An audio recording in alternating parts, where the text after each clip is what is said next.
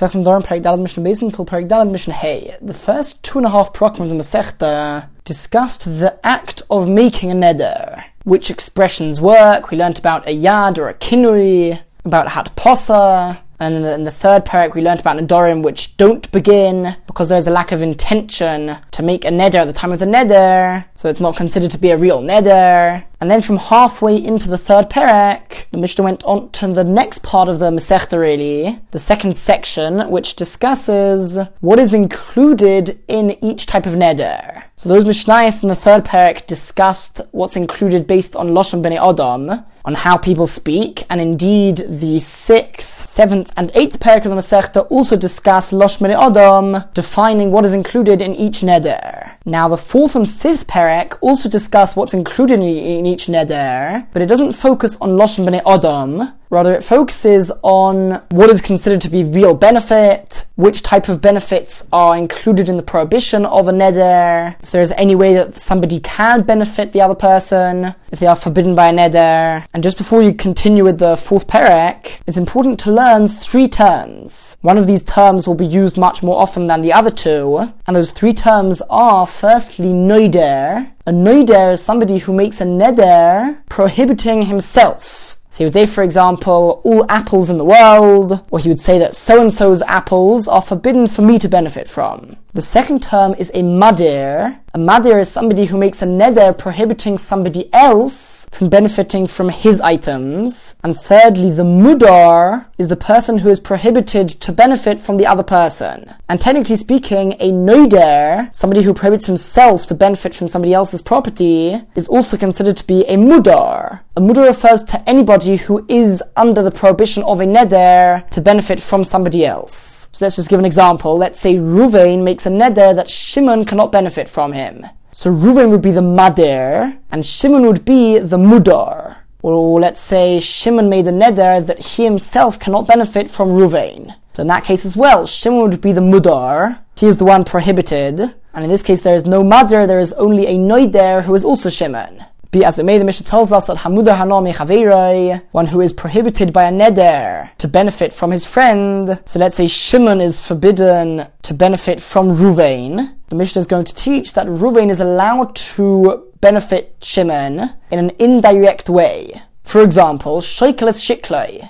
He can be the one to give the half shekel donation, which is an obligation upon everybody once a year, to give a machatzis ha-shekel, a half shekel, to the Beis HaMikdash, and one is able to give it on behalf of somebody else. So even though Shimon is forbidden to benefit from Ruvain, Ruvain is able to give the shekel on Shimon's behalf, and that way Shimon would be exempt, because even though he is saving Shimon money, that is indirect benefit. On a similar note, Reuven is able to pay off Shimon's debt. Let's say Shimon owes money to Levi. Reuven is able to pay Levi that money which Shimon owes, thus saving Shimon that money. Because again, it's totally indirect, and a neder only forbids direct benefit, but not indirect benefit. And thirdly, says the Mishnah, and Reuven can return Shimon's lost item. If Shimon loses something, then Reuven can return it to him, because firstly, he's not actually giving him anything. It was Shimon's all along. And even the benefit which Shimon does get from actually getting his item back is not considered as if Reuven is doing an action in order to benefit Shimon.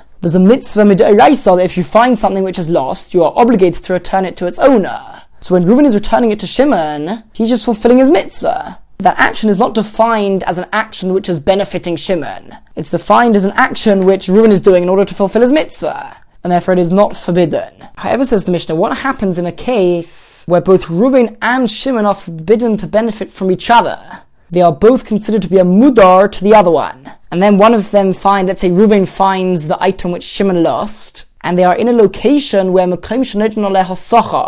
in a location where the custom was that somebody who would return an item to the person who lost it, if it meant that he had to take some time off work in order to do that, and therefore he lost out on the money he would have earned there, the custom in many places was that the owner of the item who got his item back would need to compensate to some extent the man who brought him that item. So in such a location, it's forbidden for Reuven to return the item to Shimon in a regular way. Because if he gives it to Shimon and then Shimon pays Reuven for it, so Shimon is now benefiting Reuven. It's true that Reuven is allowed to give the item back to Shimon. As we explained, he's just fulfilling his mitzvah, but Shimon will not be able to give Reuven money. Alright, so then Shimon won't give him the money. But he can't just not give him the money, because if the customer in that place says that he needs to give him the money, then it's an obligation to pay Reuven. So the only solution would be for Reuven to forego on that money, to tell Shimon that, you know what, you can keep the money. But if he does that, then it comes out that Reuven is benefiting Shimon. So what should we do? Reuven shouldn't return the item back to Shimon. But there's an obligation that when you find something, you have to return it back to its owner. So the Mishnah says you should return it back to Shimon, and tipal anola hekdesh, the benefit of that money, meaning that money which Shimon would pay to Reuven, he should pay it to hekdesh, to the Beis Hamikdash. So that way no one is gaining. Shimon does end up paying it, but he just doesn't pay it to Reuven. He would pay it to hekdesh, and the truth is, he could also just throw it into the sea. The point is, it has to be that Shimon loses the money and Reuven does not receive the money. Mishnah Gimel, the Mishnah continues with the list of things which, in a case where Shimon is forbidden to benefit from Reuven, what things can Reuven do on behalf of Shimon? Now, when it comes to separating tithes from one's produce, the various gifts which need to be given to a Kohen or a Levi, or poor people, the halacha is that one is able to do so for somebody else on his behalf, even from that other person's field. I can go to my friend's field, as long as I have the permission of the owner, and I can designate part of it as truma, for example. That's one of the tithes which go to a kohen. And even if he doesn't appoint me to be his messenger, so it's not as if the owner himself is doing it just via me, even if I'm doing it myself, as long as I have his permission, that works. And the Mishnah says that v'tomes trumosor ma'asos l'daitai, Reuven would be able to separate the trumas and the ma'asos, the various tithes, from Shimon's field with Shimon's consent, with his permission. However, Shimon is not able to appoint him as a messenger to do so, because then that would be considered to be a benefit. He told somebody to do something, and that person did it. So just the fact that that person is following his orders, that itself is considered to be a benefit. But if he just says that he sort of declares out loud, if somebody wants to separate Trumas from Ma'asos from my field, they can do so. And then Reuven goes ahead and does it. That is permitted because he is not actually giving anything or benefiting Shimon in any real way. As well as that, umakrivalov, if Reuven is a kohen, then he can offer karbonos on behalf of Shimon. If Shimon brings certain karbonos which he is obligated to bring, then Reuven can offer them on his behalf. And the reason for this is because kohanim are not considered to be the messengers of the people who send the karbonos. Rather, they are called shluchei drachmona, as it were, the messengers of Hashem in some way, meaning they're doing the job which they were appointed to do by Hashem, and they're not serving as the halachic messengers of those who are bringing karbonos. Now, there are certain people who become tomei, impure, with a severe level of tumah which forbids them to eat karbonos. And only once they go to the mikveh after waiting enough time, they go to the mikveh, and then the next day they bring karbonos for the tumah which they had. Only once they've brought those karbonos are they allowed to eat from then on the meat of any karbonos. And these people are known as mechusrei kapara, which literally means they are lacking in atonement, and that means that the karbonos are required in order to be able to eat other karbonos. So I might have thought that it's all very good with regular karbonos. Reuven is able to offer them up on behalf of Shimon because he's not considered to be Shimon's messenger. However, karbonos of mechusrei kapara are different because by Reuven offering up this korban, he is thereby allowing Shimon to go and eat the meat of karbonos. However, that is considered to be an indirect benefit, and therefore even those karbonos, kinei zovim, kinei zovos, the bird offerings of a zov or a zova, who is a man or a woman with a severe level of tumah, kinei yoldos, the bird offerings of women who give birth, chatois va'ashomos, a korban chatas or a korban osham, some of which are karbonos which allow the person to eat karbonos later on. Not all chatois va'ashomos, but certain ones are. Because again, that is considered to be an indirect benefit, that they'll be able to eat other karbonos. Now it is learned from Psukim that anything which Hashem taught Moshe on Har Sinai, when that Torah gets passed down throughout the generations, both Torah shebichsav, the written Torah, and Torah shebal peh, oral Torah, it is forbidden for anybody to teach that Torah to somebody else and charge money for that. Just like Hashem taught Moshe for free, So too it is learned from Pesukim that whenever somebody teaches that Torah, he cannot charge money for it. However, those parts of Torah which were not given to Moshe at Har Sinai, for example, the tune which is used for laning, for reading from the Torah, if part of what one is teaching somebody is that, then they can charge money for that, because that was not taught to Moshe Rabbeinu. Now, regarding the Torah which is forbidden to teach for money, Reuven is permitted to teach Shimon, without Shimon paying Reuven. Because since it's forbidden to charge money for this, the fact that Shimon isn't paying Reuven is not considered to be that Reuven is allowing him to save money. And if he wouldn't teach him, he would have to go and pay somebody else to teach him. He would never pay somebody else because it's forbidden to take money for teaching this Torah. Alright, but still it's a bit difficult, this Mishnah, because the fact that he is giving the other person knowledge, that in itself is considered to be a benefit. However, there is a rule that mitzvahs lavihonis nitnu, mitzvahs were not given for the benefit. Just like we saw in the previous Mishnah, that if Reuven is just fulfilling the mitzvah of returning Shimon's lost item, so it's not considered to be a benefit, so too whenever somebody does a mitzvah, that mitzvah is not considered, halachically speaking, to be considered to be a benefit. And therefore to give over that knowledge, that Torah to Shimon, would not be considered benefiting him. And so Melamdoi Medrash, he can teach him Medrash, halachas, the Agados, all different ways of interpreting the Torah, which were given to Moshe at Har Sinai. But he cannot teach him Tanakh, because when doing so, he would also teach him the tune of the laning, and it is permitted to receive money for this. So if he teaches Shimon free of charge this Torah, it's considered to be benefiting him, because people would generally have to pay for this. So he is saving Shimon money. And it's not considered to be an indirect benefit, which we learned in the previous Mishnah is permitted, because here he is dealing with Shimon directly. He's saving him money by doing something for him. He's teaching him Torah for free, so it's not considered to be indirect. However, if Shimon were to pay Reuven, then indeed it would be permitted. And continues the Mishnah, Reuven is permitted to teach Shimon's sons and daughters Tanakh with the laning. They are not prohibited by a neder to benefit from Reuven. And even though it could be argued that Reuven is benefiting Shimon, since Shimon is really obligated to teach his children Torah and to educate them, and Reuven is fulfilling this obligation for Shimon, that's not considered to be a benefit, because Shimon could find any other teacher to teach his children. He doesn't need particularly Reuven to do it, so it's not considered to be a benefit. Alright, V'zones ishtoi ve'esponov, Reuven is permitted to feed Shimon's wife and children, afal pishu chayvim zoneseim, even though Shimon is obligated to support them, because this is considered to be an indirect benefit to Shimon, just like when Reuven pays off Shimon's debt.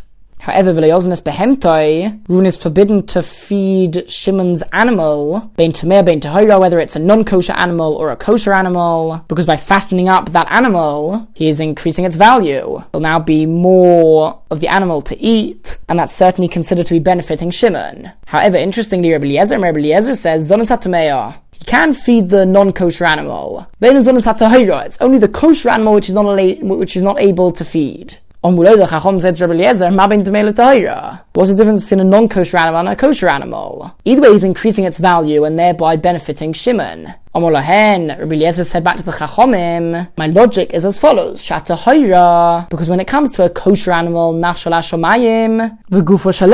when its soul goes up to heaven, meaning when the animal dies, its body belongs and can be benefited from and eaten by the owner. But a non-kosher animal, both its soul and its body, once it's dead, are to the heaven. Meaning he can't benefit from it once it's dead, because he is not able to eat it. Non-kosher animals were just used as working animals. Now, fattening up a working animal is not considered to be a benefit. The only benefit of fattening the animal up is that once it dies, there'll be more to eat. So when it comes to a non-kosher animal which you can't eat, by Reuven fattening it up, it's certainly not considered to be a benefit. The Chacham said to him,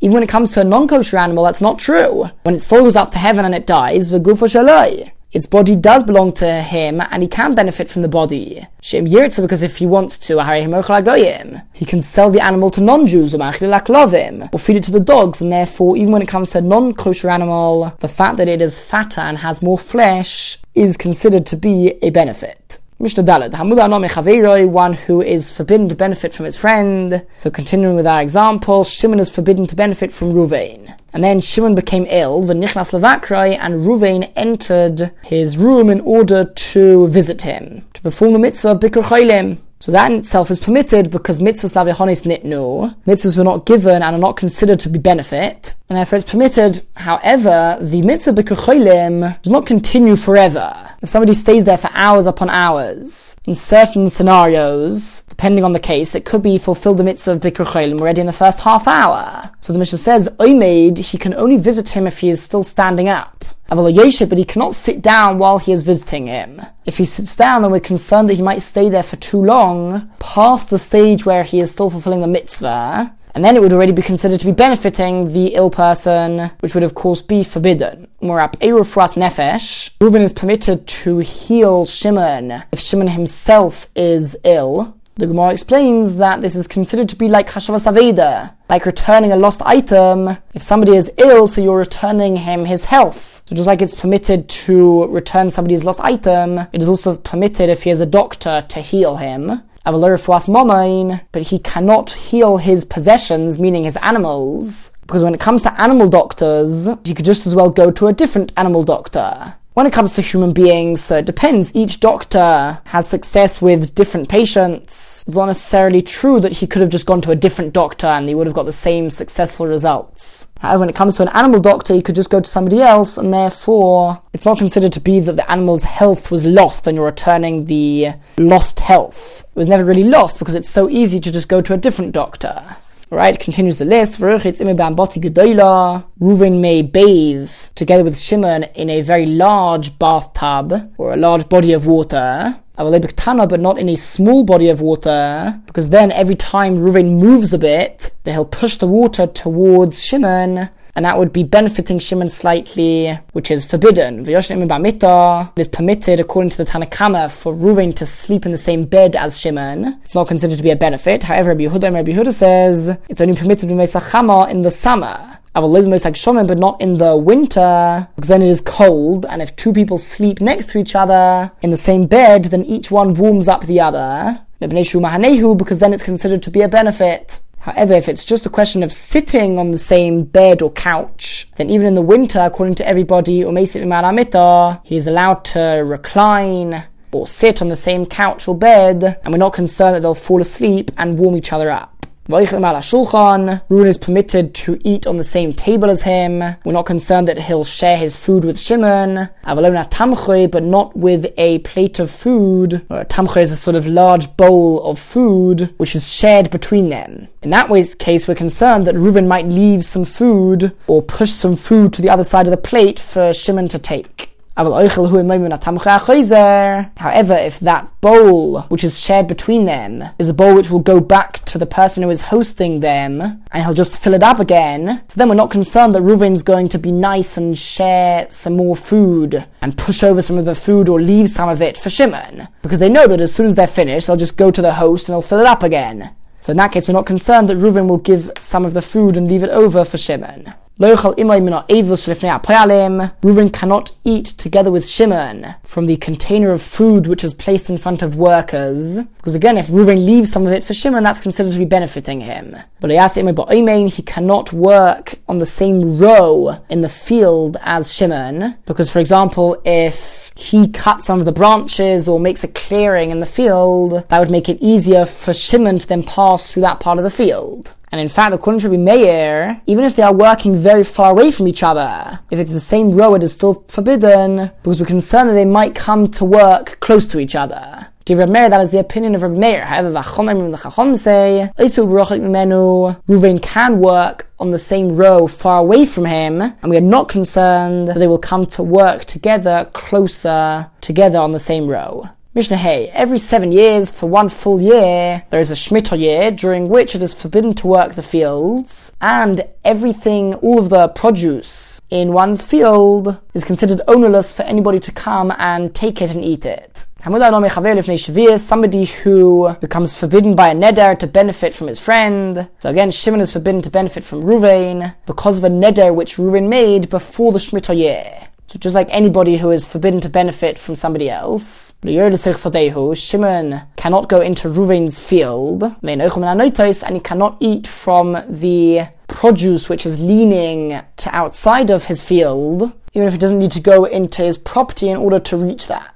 And this is even once Shemitah arrives. Even though once Shemitah arrives, the produce is ownerless, so it's no longer Ruvain's. So he's not benefiting from Ruvain by eating that produce. Nevertheless, since the neder was made before Shemitah, and that produce became forbidden already, so even once it leaves Ruvain's property, Ruvain's domain and ownership, the prohibition of the neder remains. On the other hand, if Ruvain only made the neder of Shavuos during Shemitah, so then already at the time of the neder, he didn't own that produce. So it's true that Shimon can't go into Ruvain's field, because the land itself still belongs to Ruvain. However, the produce of Shimon may eat from the produce which leans to outside of his field, since the neder does not apply to that, since it no longer belongs to Ruvain. Now, what happens if Nadar Menu Machal, if the entire neder was only against benefit concerning food? So if you made the neder before Shemitah, then certainly Yodesach Shimon could go into Reuven's field, because that's not anything to do with food. But he cannot eat from the produce. And even once Shemitah arrives, like we explained, he would not be able to eat from that produce. So Shavuos, however, if he only made the neder during Shemitah, then Yored, he can go into his field, and he can eat that produce, because the produce does not belong to Reuven.